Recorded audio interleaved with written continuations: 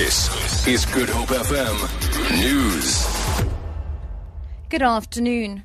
Police are investigating a triple murder at Ocean View. Spokesperson Andre Trout says two men aged 60, 29 and a 50-year-old were gunned down by unknown suspects. He says no arrests have yet been made. The circumstances surrounding the death of three people are being investigated by police. Any person with information regarding the matter is kindly requested to contact Crime Stop.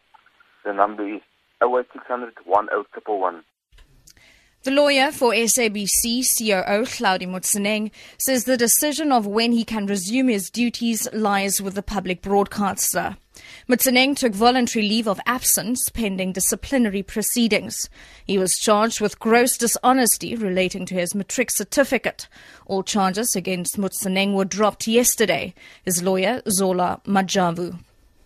He went on voluntary leave pending the finalization of those disciplinary proceedings. Now that those disciplinary proceedings have been finalized, strictly speaking, there is no impediment in law stopping him from resuming duty. You will also appreciate that the decision to review and set aside his permanent appointment as a COO is itself the subject matter of an appeal now, which therefore suspends the operation of that particular decision.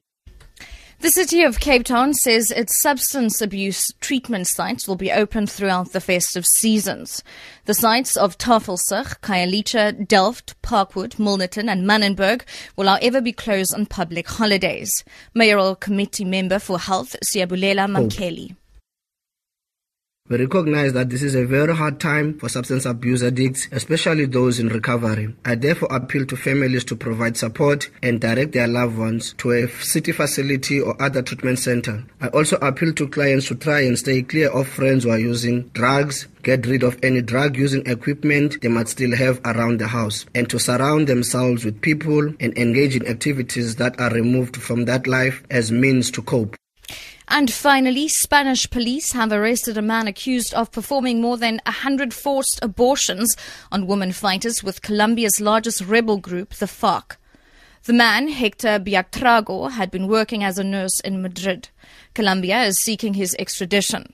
Colombia announced it was investigating at least 150 cases of former fighters who said they were forced to terminate their pregnancies. The BBC's Leonanda Rashar reports. Hector Arboleda Boitrago had been working as a nurse in Madrid.